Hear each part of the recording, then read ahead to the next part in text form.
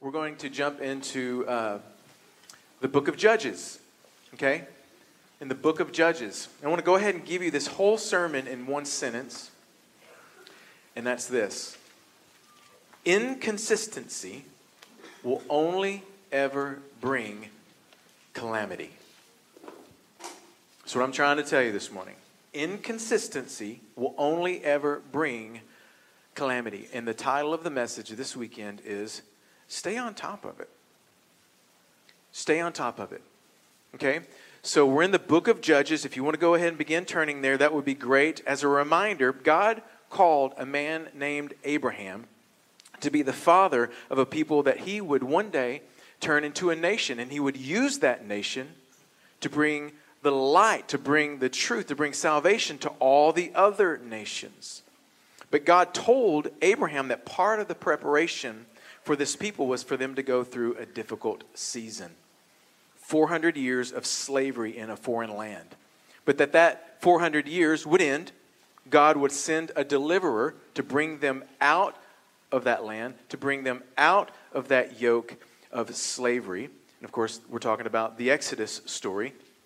God chooses a man named Moses to lead the Hebrews, to lead the Israelites out of Egypt into a promised land, a place where they would have peace, a place where they would have plenty of everything. And then Moses leads the people out of the evil land of Egypt, but he had a hard time getting the evil land of Egypt out of the people. And they just couldn't grasp how good and how faithful God was. And so they kept disobeying him and walking in unbelief. This unbelief kept them from entering into the land that God had promised. They saw that there were giants. There were Nephilim in the land that God had promised. And they just felt hopeless. They're like, how could we ever take out these giants? How could we ever defeat these giants? And God's like, seriously? After all the supernatural miracles I have displayed while delivering you, you don't think I can take out some giants? And the Lord was upset with the people. And he made them wander in the desert for 40 years until that entire generation that walked in unbelief died out. Now there were two men, Joshua and Caleb, that did believe God. They were the only two of that generation that were able to enter into the promised land. Joshua was actually chosen to be Moses' successor. God chose Joshua. So Joshua is the one that leads the people into the land. Under Joshua's leadership, they began to take possession of the land. You guys remember we talked about they took the city of Jericho, and it was crazy. He gave this amazing pre-battle speech. You know, it was great. Okay, so then we come to the book of Judges, which is full of stories. And those stories tell a bigger story about a not-so-good season of Israel's history. And before we get into all that, there's 4 things that I want you to know. So get your pen out and get ready to write some things down as we get into the book of Judges. First of all, Judges is our story. The book of Judges is our story, just like everything else we've read. We've been going through the Bible since the beginning of the year, Genesis, and we want to go all the way through as best as we can, giving an overview of things we've already heard, but we want to take it a little deeper. And just like these other books and characters and things like that, Judges teaches us about who we are and how important it is to put God first. Romans 15 says, whatever was written in earlier times, talking about the Old Testament, whatever was written in earlier times was for our instruction, so that through endurance and the encouragement of the Scriptures, we might have hope and overflow with confidence in His promises. 1 Corinthians 10 says almost the same thing, a little differently. Now these things happened, talking about the things that happened in the Old Testament, as an example and a warning to us. They were written for our instruction, to admonish and equip us, the Amplified Version says. To admonish and equip us upon whom the ends of the ages have come. And it's not just the bad stuff that instructs us and encourages us and equips us. It's the good stuff too. Psalm 102 verse 18 says, let this be recorded for future generations so that people not yet born will praise the Lord. So the hard stuff, the bad stuff, but also the good stuff, the miracles, all those things are meant to be an example and also a warning and sometimes an inspiration for us. The second thing I want you to know is that Canaan is not a picture of heaven. Okay, sometimes we teach or preach or we think that it is, and I see how people would say that, but ultimately this promised land, the land of Canaan, it's actually a picture of the promised life that we find in and through Jesus Christ. Hebrews chapter 3 all the way through chapter 4 tells us that Canaan points to the victory, the rest, the peace that can be enjoyed by every person who puts their faith in Jesus. Okay? The third thing I want you to know as we enter into the book of Judges is that the Canaanite culture was a threat to the promised life. Israel was coming into a land that was full of immorality and idolatry. Every town that they come to would be filled with temptation. Every town, all the people were all about sex, money, and idol worship. The people of God would be surrounded by ungodliness. And that's why in Numbers chapter 33, the Lord told Moses, you must drive out all the inhabitants of the land, destroy all their carved images and idols, and demolish all their high places of worship. But if you do not drive out the inhabitants of the land, they will become thorns in your side. They will harass you in the land where you settle. And remember, a lot of these inhabitants of the lands were giants. We talked about this several weeks ago. They were Nephilim, the offspring of fallen angels who took wives for themselves. We talked about that a couple months ago in Genesis chapter 6. And this is why the land and the people of that land was so evil. And God said, drive them out. Because he knew that if Israel didn't drive them out, the Canaanite culture would corrupt them. The fourth thing I want you to know is that Joshua's clarion call was for Israel to be faithful to God's commands. He was all about be faithful, be faithful. It was always his clarion call the whole time. But in Joshua chapter 24, and I want you to turn there, okay, because I'm going to read a portion of it, and I want you to read along with me. Joshua chapter 24. Go ahead and turn there. That's when we hear the pages turning. There it is. I appreciate you over there, Katie. In Joshua chapter 4, Joshua shouts louder and clearer than ever before. It starts out like this. Then Joshua assembled all the tribes of Israel at Shechem. He summoned all the major leaders, and they came and presented themselves before God. Now you need to understand, at this point, Joshua is on his last leg of life. Okay? So this is like his final farewell. This is his last pep talk. Okay? This is going to be his final family powwow. You guys do family powwows at your house, right? Everybody know what a family powwow is? Things are crazy. Things are chaotic.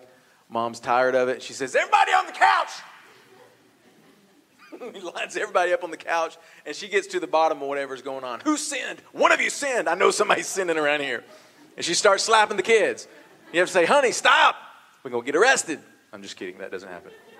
Unless it does in your house. A family powwow. That's what we do. Somebody last night said, we call those come to Jesus's. So whatever you call it, family powwow, come to Jesus. It's those moments where you get everybody together and you try to get alignment back into your home. Peace from the chaos, right? So this is a family powwow. This is his last one, really. In verses 2 through 13, Joshua, speaking for the Lord himself, gives an overview of their history. God says, I have fulfilled my promises to Abraham. I delivered you from Egypt. I destroyed the Amorites when they came against you out in the wilderness. I made a donkey talk. He's like, I did some pretty cool stuff, people. You guys remember Balaam's donkey, right? There's a story, right? He says, I've helped you take out the giants in the land. Some of the giants, they weren't done yet, but I've helped you take out some of the giants in the land. And then in verse 13, if you're there with me in Joshua 24, he says, I've given you a land in which you did not toil, cities that you did not build. And now you live in them, and you eat from vineyards and olive groves that you did not plant. Now, therefore, because of this, because I'm amazing, I'm good, and I have taken care of you, just like I promised I would, therefore, you fear the Lord and serve him in sincerity and truth. Cast aside the gods your father served beyond the Euphrates and in Egypt, and serve the Lord. But if it is unpleasing in your sight to serve the Lord, then choose for yourself this day whom you will serve, whether the gods of your fathers served beyond the Euphrates, or the God of the Amorites, in whose land you are now living. As for me and my house, we're going to serve the Lord. And Joshua's like, does everybody on this couch hear me? I ain't playing no games. We're going to serve the Lord in this house. But I love the people's response. To me, I read what they say, and I'm like, it's humorous to me. It's not, but it is. The people replied, far be it from us to forsake the Lord, to serve other gods. For the Lord our God brought us and our fathers out of the land of Egypt, out of the house of slavery, and performed these great signs before your eyes. I mean, they're just churching it up. You know what I'm saying? He also protected us throughout our journey and among all the nations which we have traveled. And the Lord drove out before us the nations, including the Amorites. And the reason they say including the Amorites, notice how it's always the Amorites. We took care of the Amorites. We saw the Amorites demolished. The Amorites, God said, I took out the Amorites for you. It's because the Amorites were giants. It was something to boast about. God did that thing, right? You come up against a 9-foot, 10-foot, 13-foot giant, you'd be glad God's on your side too, right? They said, the Lord drove out from us all the nations, including the giants who lived in the land. We too will serve the Lord because he is our God. This is what they're saying. And Joshua said to the people, you are not able to serve the Lord, for he is a holy God. He's a jealous God, and he will not forgive your rebellion and your sins. If you forsake the Lord and serve foreign gods, he will turn and bring disaster on you and consume you, even after he's been good to you. Never, said the people. We will serve the Lord. Then Joshua told them, you're witnesses against yourself. You hear what you're saying. We all hear. You're witnesses against yourself that you have chosen to serve the Lord. Yes, we are witnesses. And Joshua says, therefore, get rid of the foreign gods among you and incline your hearts to the Lord, the God of Israel. So the people said to Joshua, we will serve the Lord our God and obey his voice. On that day, Joshua made a covenant for the people, and there at Shechem, he established for them a statute and ordinance. Joshua recorded these things in a book of the law of God, and then he took a large stone, set it up under the oak tree that was near the sanctuary of the Lord, and Joshua said to the people, you see this stone? It will be a witness against you, for it has heard all the words the Lord has spoken to us, and it will be a witness against you if you ever deny your God. Okay, so after the powwow, Joshua does just what Mama does. She writes all the rules down and she puts us up on the refrigerator with a magnet. You guys know what I'm talking about? It's like, this is what we talked about. I'm putting it on the refrigerator. Every time you walk by, you better check it and check yourself. That's what Joshua was saying. And what does that refrigerator reminder say? It says, if you'll go for God, it will all go well with you. But inconsistency will always bring calamity. And then Joshua sent the people away, each to their own inheritance. Sometime later, Joshua, the son of Nun, the servant of the Lord, died at the age of 110. And this is where the book of Judges picks up. And again, the book of Judges is full of stories that tell a bigger story. Okay? So let's watch this video for an overview of the bigger story. The book of Judges. So remember, after Joshua led the tribes of Israel into the promised land, he called them to be faithful to their covenant with God by obeying the commands of the Torah. And if they do this, they will show all the other nations what God is like. So Judges begins with the death of Joshua and basically tells the story of Israel's total failure. The book's name comes from the type of leaders Israel had in this period. Before they had any kings, the tribes were all governed by these judges. Now, don't think of a courtroom. These were regional political military leaders, more like a tribal chieftain. And you need to be warned, the book of Judges is very disturbing and violent. It tells the tragic tale of Israel's moral corruption, of its bad leadership, and basically how they become no different than the Canaanites. But this sad story is also meant to generate hope for the future, and you can see this in how the book's designed. There's a large introduction that sets the stage for Israel's failure as they don't drive out the remaining Canaanites. Then the large main section of the book has stories about the growing corruption of Israel's judges, and the progression here shows how Israel's leaders go from pretty good to okay to bad to worse. The concluding section is really disturbing and shows the corruption of the people of Israel as a whole. So let's dive in, and we can explore each part a bit more. The opening section begins with the tribes of Israel in their territories in the Promised Land. And while Joshua defeated some key Canaanite towns, there was still a lot of land to be taken and lots of Canaanites living in those areas. And so chapter 1 gives a long list of Canaanite groups and towns that Israel just failed to drive out from the land. Now, remember, the whole point of driving out the Canaanites was to avoid their moral corruption and their way of worshiping the gods through child sacrifice. God had called Israel to be a holy people, and that does not happen. Chapter 2 describes how Israel just moved in alongside the Canaanites and adopted all their cultural and religious practices. And it's right here that the story stops. For nearly a whole chapter, the narrator gives us an overview of everything that's about to happen in the body of the book. This part of Israel's history, the narrator says, was a series of cycles moving in a downward spiral. So Israel became like the Canaanites, and so they would sin against God. So God would allow them to be conquered and oppressed by the Canaanites, and eventually the Israelites would see the error of their ways and repent. So God would raise up a deliverer, a judge from among Israel who would defeat the enemy and bring about an era of peace. But eventually Israel would sin again, and it would all start over. This cycle provides the literary design and flow for the next main section of the book. It gets repeated for each of the 6 main judges whose stories are told here. Now, the stories of the first 3 judges, Othniel, Ehud, and Deborah, they are epic adventures. They're also extremely bloody stories. Either the judge themselves or people who help the judge, they defeat their enemies and deliver the people of Israel. The stories about the next 3 judges are longer, and they focus in on the character flaws of the judges, which get increasingly worse. So Gideon, he begins pretty well. He's a coward of a man, but he eventually comes to trust that God can save Israel through him. And so he defeats a huge army of Midianites with only 300 men carrying torches and clay pots.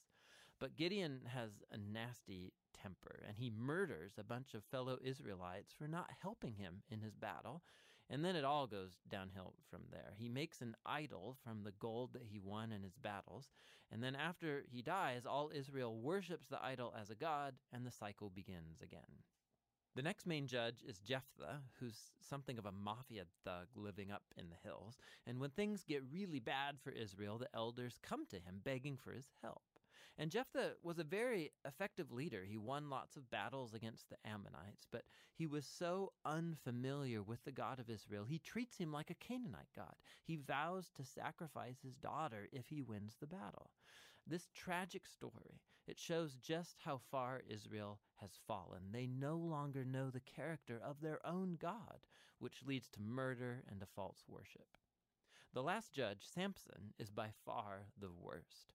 His life began full of promise, but he has no regard for the God of Israel. He was promiscuous, violent, and arrogant. He did win brutally strategic victories over the Philistines, but only at the expense of his own integrity, and his life ends in a violent rush of mass murder. Now, a quick note here. You'll notice a repeated theme in the main section of the book, that at key moments, God's Spirit will empower each of these judges to accomplish these great acts of deliverance. Now, the fact that God uses these really screwed up people doesn't mean he endorses all or even any of their decisions. God is committed first and foremost to saving his people, but all he has to work with is these corrupt leaders. And so work with them he does. This whole section is designed to show just how bad things have gotten. You can't even tell the Israelites and the Canaanites apart anymore, and that's just the leaders. The final section shows Israel as a whole hitting bottom. There are two tragic stories here, and they are not for the faint of heart. They're structured by this key line that gets repeated 4 times at the close of the book. In those days, Israel had no king, and everyone did what was right in their own eyes. The first story is about an Israelite named Micah who builds a private temple to an idol, and that gets plundered by a private army sent from the tribe of Dan. So they come and they steal everything, and then they go and burn down the peaceful city of Laish and murder all of its inhabitants. It's a horrifying story. When Israel forgets its God, might makes right. The final story of the book is even worse. It's a shocking tale of sexual abuse and violence, which all leads to Israel's first civil war. It's very disturbing. And that's the point. These stories are meant to serve as a warning. Israel's descent into self-destruction is the result of turning away from the God who loves them and saved them out of slavery in Egypt. And now Israel needs to be delivered again from themselves. The only glimmer of hope in this story is found in this repeated line in the last part of the book. It actually forms the last sentence of the story. Israel has no king. And so the stage is set for the following books to tell the origins of King David's family, the book of Ruth, and also the origins of kingship itself in Israel, the book of 1 Samuel.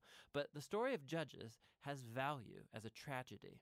It's a sobering explanation of the human condition, and ultimately it points out the need for God's grace to send a king who will rescue his people. And that's the book of Judges. You know, one of the things that stands out to me in this video is the statement: the Israelites became no different than the Canaanites. And I hope you noticed why this happened. Because Israel failed to drive out the remaining Canaanites. The whole point of driving out the inhabitants of the land was to avoid the moral or immoral corruption and their way of worshiping their gods through, by the way, child sacrifice. Instead of driving out the Canaanites, they decided to try and get along with these people. Well, maybe we can coexist with them. Maybe we can coexist with the Canaanites. Maybe we could use them. Maybe we can make them our slaves. We can get them to cut our grass and do our plumbing for us. How many of you know you cannot make a slave out of evil? Evil will make a slave out of you. That's why we're told, do not be slaves to sin any longer. If anything, be slaves to righteousness. This whole thing, trying to coexist with the Canaanite culture, throws them into a cycle, a pattern that is repeated over and over and over again. And this is how we know that this story is our story. Remember what we read? These things happened to them as an example and a warning to us. Listen, our culture is no different than the Canaanite culture of that time. Our land is full of moral corruption. It's all around us. Do you agree? We use sex to sell just about everything. I don't know if you knew this, but pornography is by far the highest grossing industry in the world. And that moral corruption, one way or the other, it goes all the way to the top.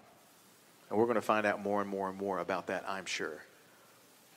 Moral corruption, idol worship.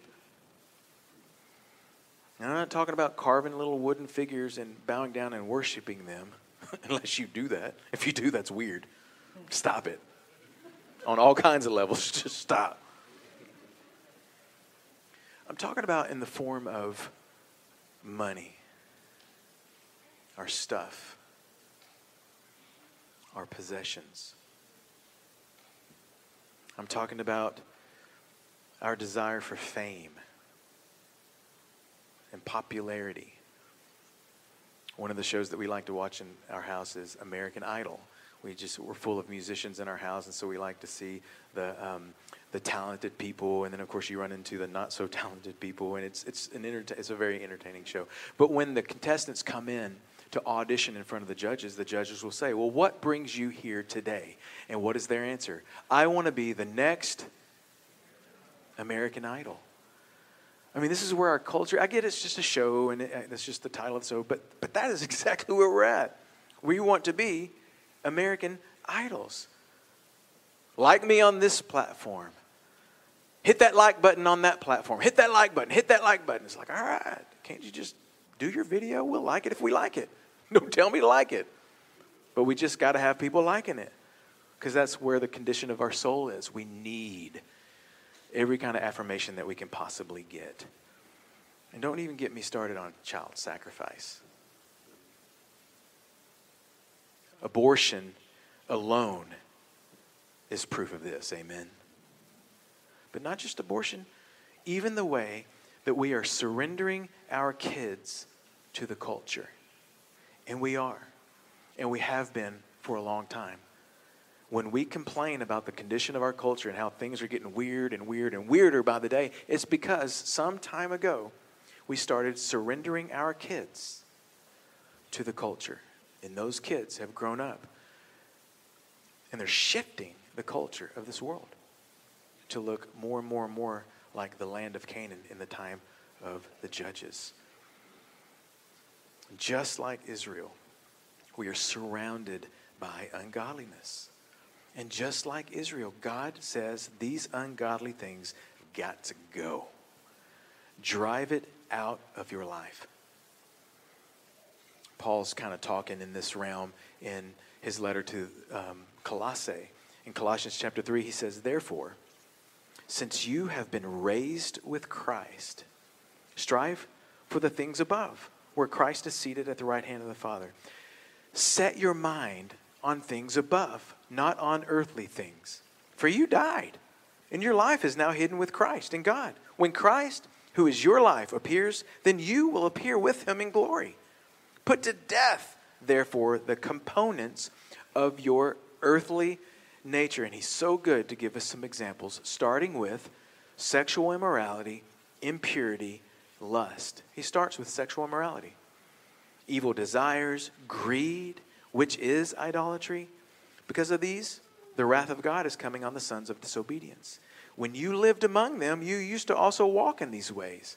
Listen to what he just said. You used to be a part of that world. You used to be all about that culture. That's who you were. But now your life is hidden in Christ. You used to walk in these ways, but now, because of who you are, you must put all these things aside. We're not in Egypt anymore. Amen, saints? It's not who we are anymore. We may have to live in this world, but God commands us to not be of this world. And we know this. We preach this. We talk about this all the time.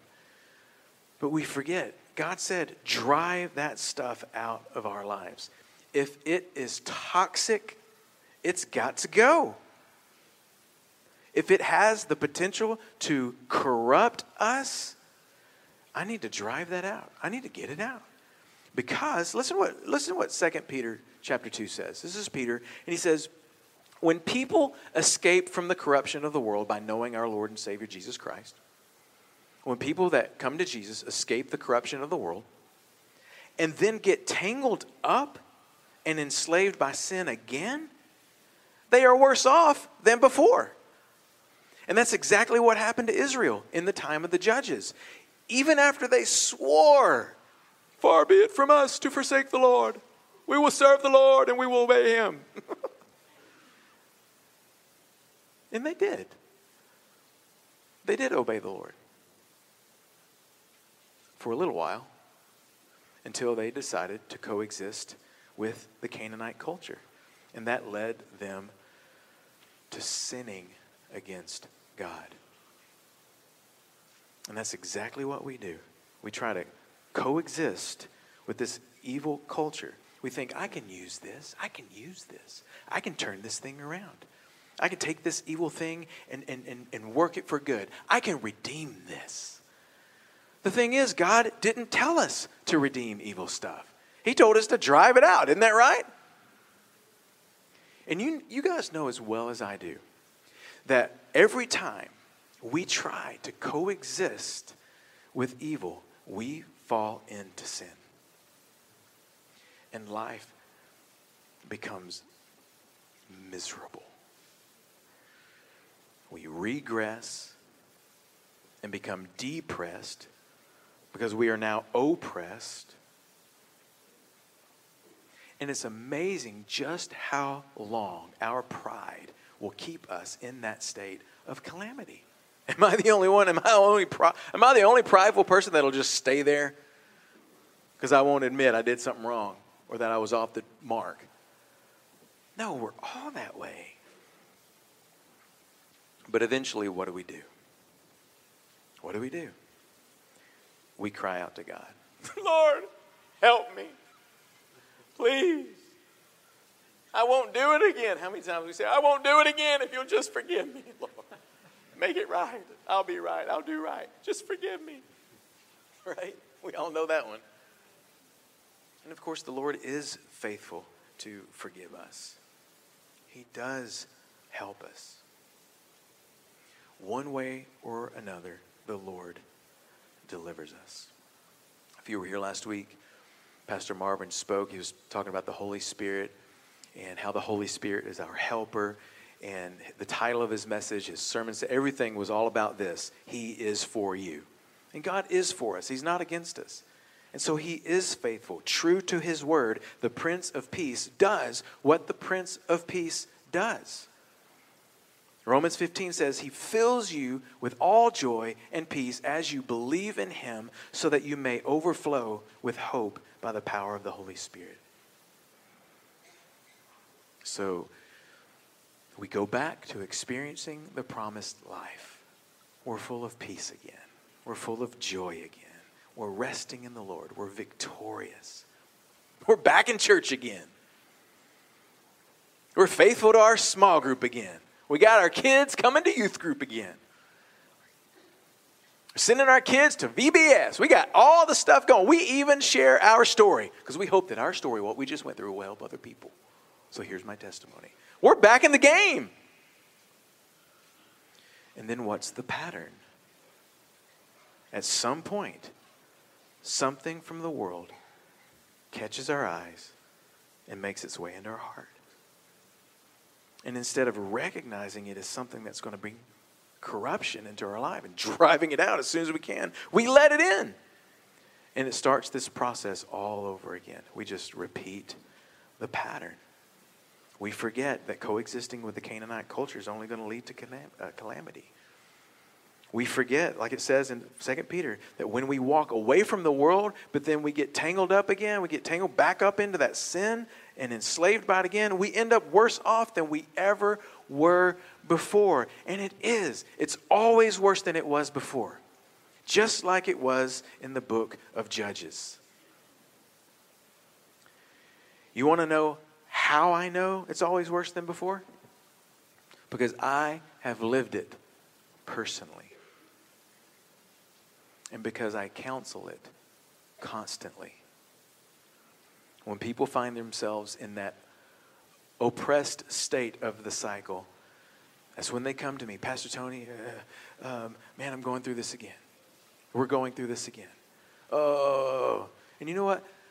You know what I tell them? The same thing I'm telling you this morning. You gotta be consistent. You've got to be consistent. Inconsistency will only ever bring calamity. You've got to stay on top of it. Amen. You know that you don't have to repeat this pattern, right? Right? Anybody familiar with this quote? Insanity is doing the same thing over and over again, expecting different results. So here's what I want to do as quickly as I can. I want to show you how to stop the sin cycle of insanity. How to stop the sin cycle of insanity. Number one, recognize unrighteousness. Recognize unrighteousness. In Matthew 26, Jesus says, keep watch and pray.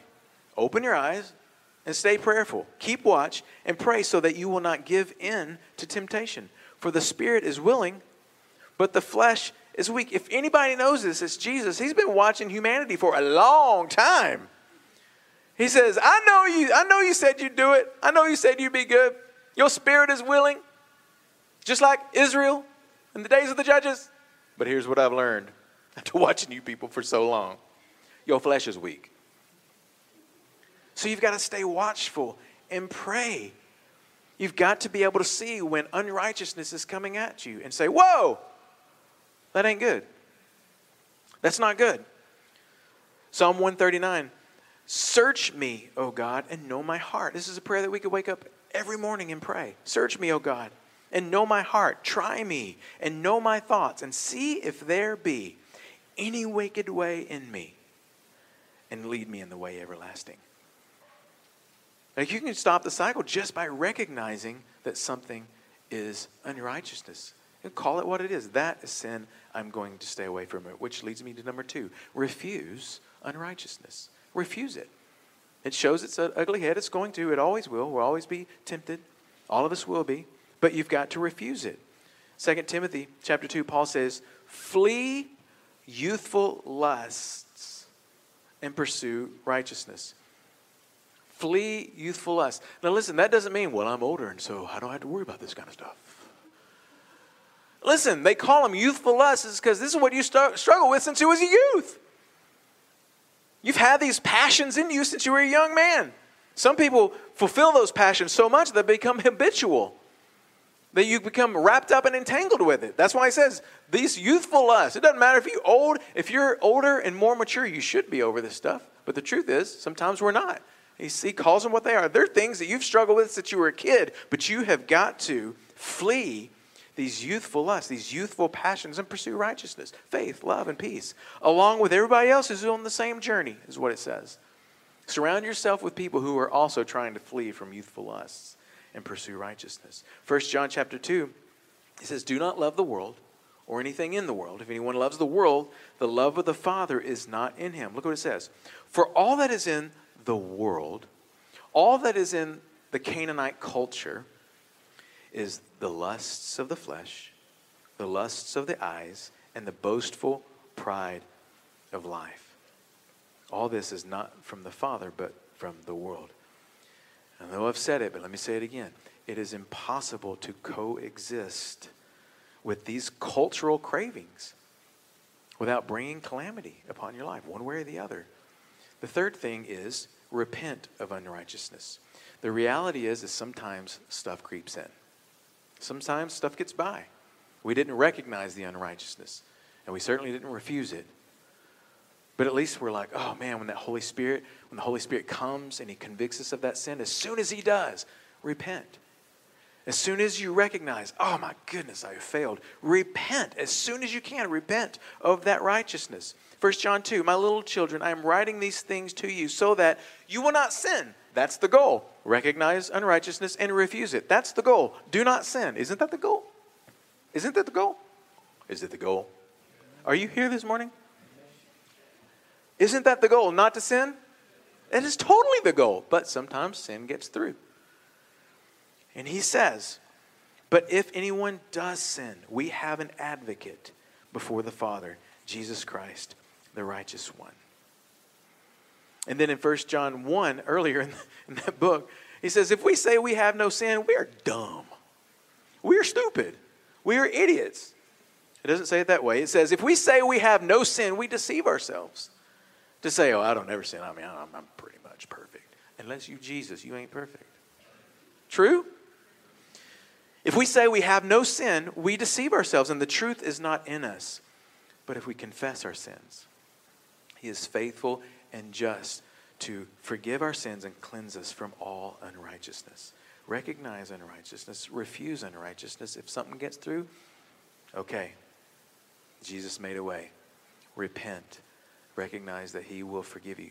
He's faithful and just to do that. But let me give you this fourth one. And is equally as hard as the other three. And that is remove the temptation. Listen to me, saints. This could break the sin cycle of insanity. This could break the sin cycle of insanity in your life.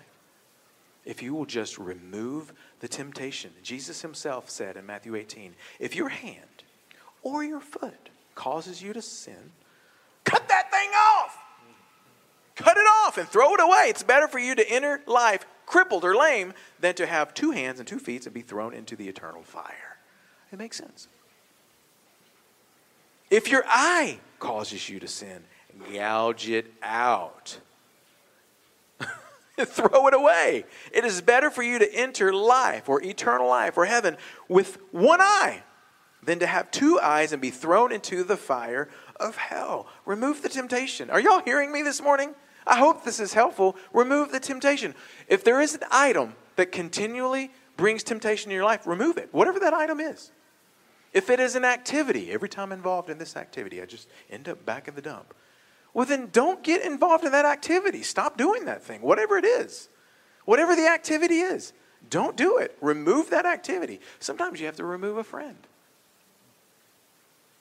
If it's a non-Christian friend, certainly. It says, do not be unequally yoked with unbelievers. What that doesn't mean is you can't have friends that aren't Christians. That's not what that's saying. It's saying you can't have a yoke upon you that forces you to go in the same direction. Your lost friends, you don't go in that direction. You can have your friends, say hi to them and associate with them in a way that is appropriate and with the right kind of biblical boundaries, but you don't yoke yourself to them, because if you do, you're going to go in the same direction they are. So don't be yoked with unbelievers. For what partnership can righteousness have with wickedness? Or what fellowship does light have with darkness? You got to be careful how you associate with your non-Christian friends. But listen to me though. You have to be careful how you associate with your Christian friends. Anybody know what I'm talking about? You really do. In 2 Thessalonians, Paul talks about this. He says, we commend you, brothers, in the name of our Lord Jesus Christ, to keep away from any brother who leads an undisciplined life that is not keeping with the tradition you received from us. Even Christian friends, we've got to be careful. 1 Corinthians 15, Paul says, don't be deceived. Bad company corrupts good character. Anybody found that to be true? I love this. Do not be deceived. Don't tell yourself, no, I'm stronger than that. I can be an influence. I can redeem this. Listen, try to redeem it. Try to be a witness. Try to be a light. But you need to be careful. Otherwise, you will be corrupted. How many times have we seen it? Over and over and over. A lot of times that slipping back into that old way of life comes from the friends we hang around. It's just the truth. I'm going to ask my wife to come up and just close us in prayer. While she's coming up, let me just say this. None of us are ever going to do any of this perfectly. We're not. I'm not perfect in this. There are plenty of times where I didn't recognize the unrighteousness. I didn't refuse it. I let it in. I have learned how to repent as soon as the Holy Spirit convicts me. So it's not about being perfect. We're never going to be perfect, but we can be consistent. Isn't that right, saints? Awesome. I'm going to invite you guys to stand. We just, Tony and I, after this week, we were at camp and just watching the presence of the Lord and the power of the Lord and His Holy Spirit operating in our lives and in the kids' lives. Friday morning, we were up early, watering the yard, because it's 100 degrees outside, and had our coffee, passionately talking about this specific message for you guys and recognizing how much we need the Spirit of God to bring his conviction, to teach us. And I'm so moved by this passage in 2 Peter. He read out of chapter 2 a little bit ago. Oh, Kenan, would you come up and do some ministry music? Because it's so good. Come on, bud. 2 Peter 1. He says, his divine power has given us everything that we need for life and for godliness through our knowledge of him who called us by his own glory and goodness. Aren't you guys grateful for that this morning, that his divine power has given us everything that we need for life and godliness? So when we hear a message like this and we're in Christ, aren't you grateful that there's therefore no condemnation for those who are in Christ Jesus? Because this Holy Spirit's given us the things that we need for life and for godliness, to live our lives worthy of the calling that we've received in Christ Jesus. But the reality is that we have to have the Holy Spirit convicting us of these places where we have maybe in our busy schedules, which is probably one of the most common, most normal times in our life. It's the busyness, and we'll let things slip and we let things get through. We get a little lazy because we've put a lot of attention towards one area. And then we start to recognize these things that we had held a standard for a long time. We just sort of let the standard drop. Maybe in our personal conviction, in our personal standards, maybe in the standards of our home, things that we said we would never let get through, we let it get through. And that's why we need the Holy Spirit in our lives to illuminate, to examine, to investigate those places. And we want to respond to a message like this because we are living in really, really dark days, aren't we? Really, really dark days. I was just, my social media platforms will fill up with a lot of conservative news and kind of watchdog type stuff. And I was just appalled this last week in Dallas. I mean, what is that, 90 miles away? They had this whole transgender parade, and these parents bought tickets for their kids, and they had them sitting and watching a drag show. I don't know if you've seen that, but I've been so disturbed by it. Little kids watching a drag show, drag queens dancing back and forth. And the things that were written up on the wall and the stuff that these kids were being exposed to. I thought, man, what is happening? God, forgive us that we would surrender our children to that. And maybe you're not. Maybe that you're like, no, that's gross. But how has the influence and the culture of the world gotten into your home, gotten into your personal life, gotten into the way that you've said, hey, this is how we said we were going to live? It finds a way in, and we need the Holy Spirit to reveal to us and remind us and help us break free of those things. To repent just means turn directly away from it. It's a 180 from it. It's like I was headed this way, and I'm going this way. But the Lord's promised us the Holy Spirit. His divine power has given us everything that we need to live a godly life. It goes on to say, through these he has given us his very great and precious promises, so that through them you may participate in the divine nature and escape the corruption in the world caused by evil desires. That's what we've been given by his great and precious promises. We do not have to be subject to the darkness. We can escape the corruption of this world. Aren't you glad for that? That's good news, my friends.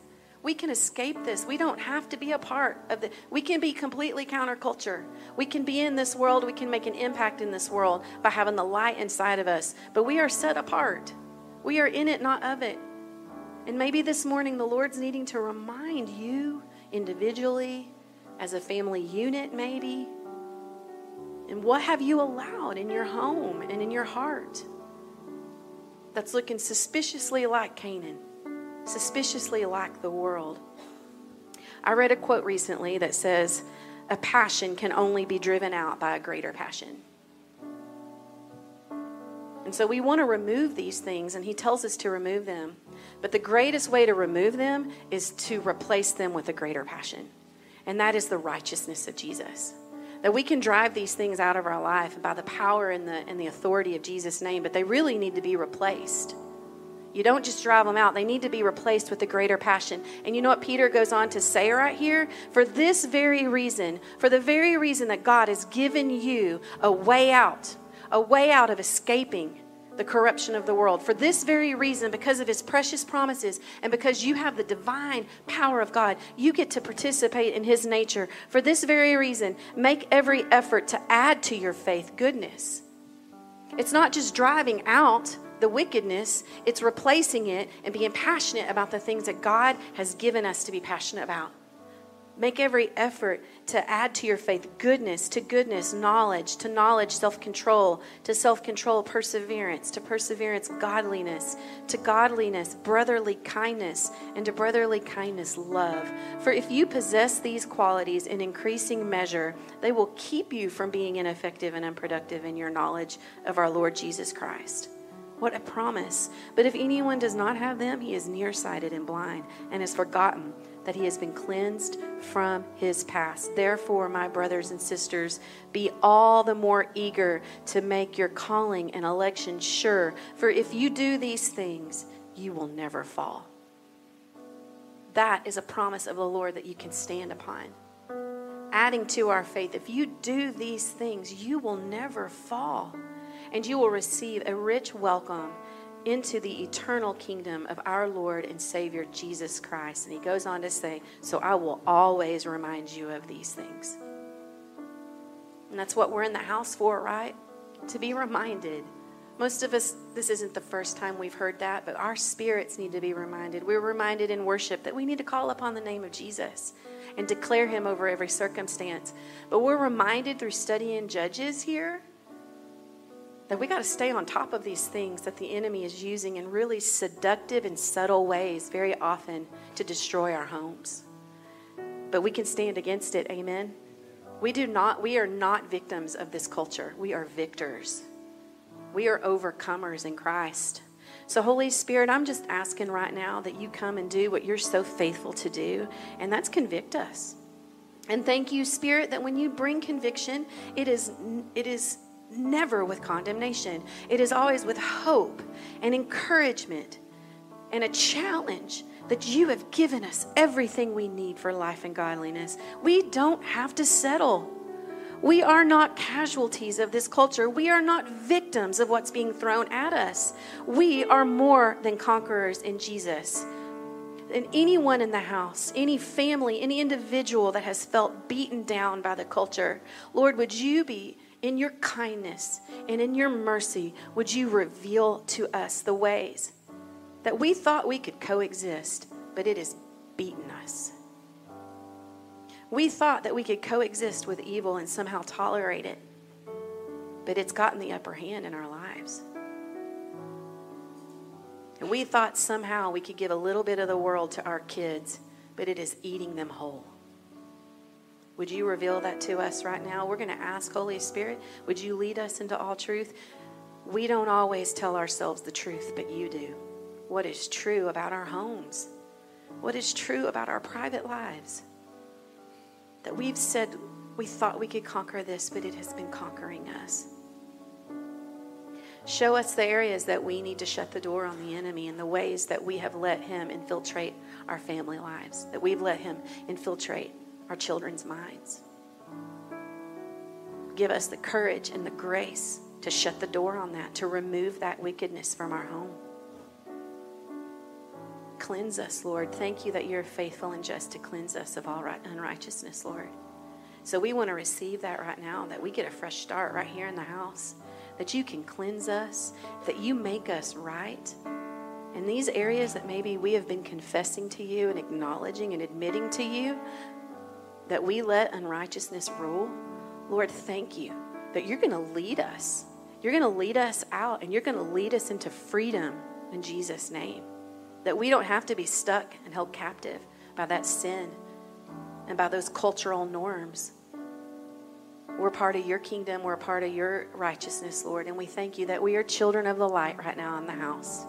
Would you thank him that you're children of the light? Thank him. We are children of the light and we will walk in the light. That we will not have anything to do with the fruitless deeds of darkness or be entertained by them. that we will be set apart, holy and righteous before you, Lord. We're a part of your kingdom, your authority, Jesus, and we want to be kids that act like it. Thank you that you have made a way and that no temptation has seized us, that you have not given us a way of escape. Give everyone eyes to see that this week and in the days to come. When the temptation comes over them, that you've given them a way of escape and that they will act upon it in Jesus' name. Holy, pleasing lives before you, Lord. That's what we want. That is our desire. And if it's not a strong desire for someone in the house, Lord, we just pray that you would help them by the power of your Holy Spirit, that they would desire to live holy and righteous lives before you. And that we can call upon the name of Jesus for help. That you're for us and not against us. That we have a hope and future in you. And so, Lord, we declare this day that we will serve the Lord. That our houses will serve the Lord. We will serve you, Jesus. We want to be passionate followers of you. Thank you for your patience with us. Thank you for your compassion.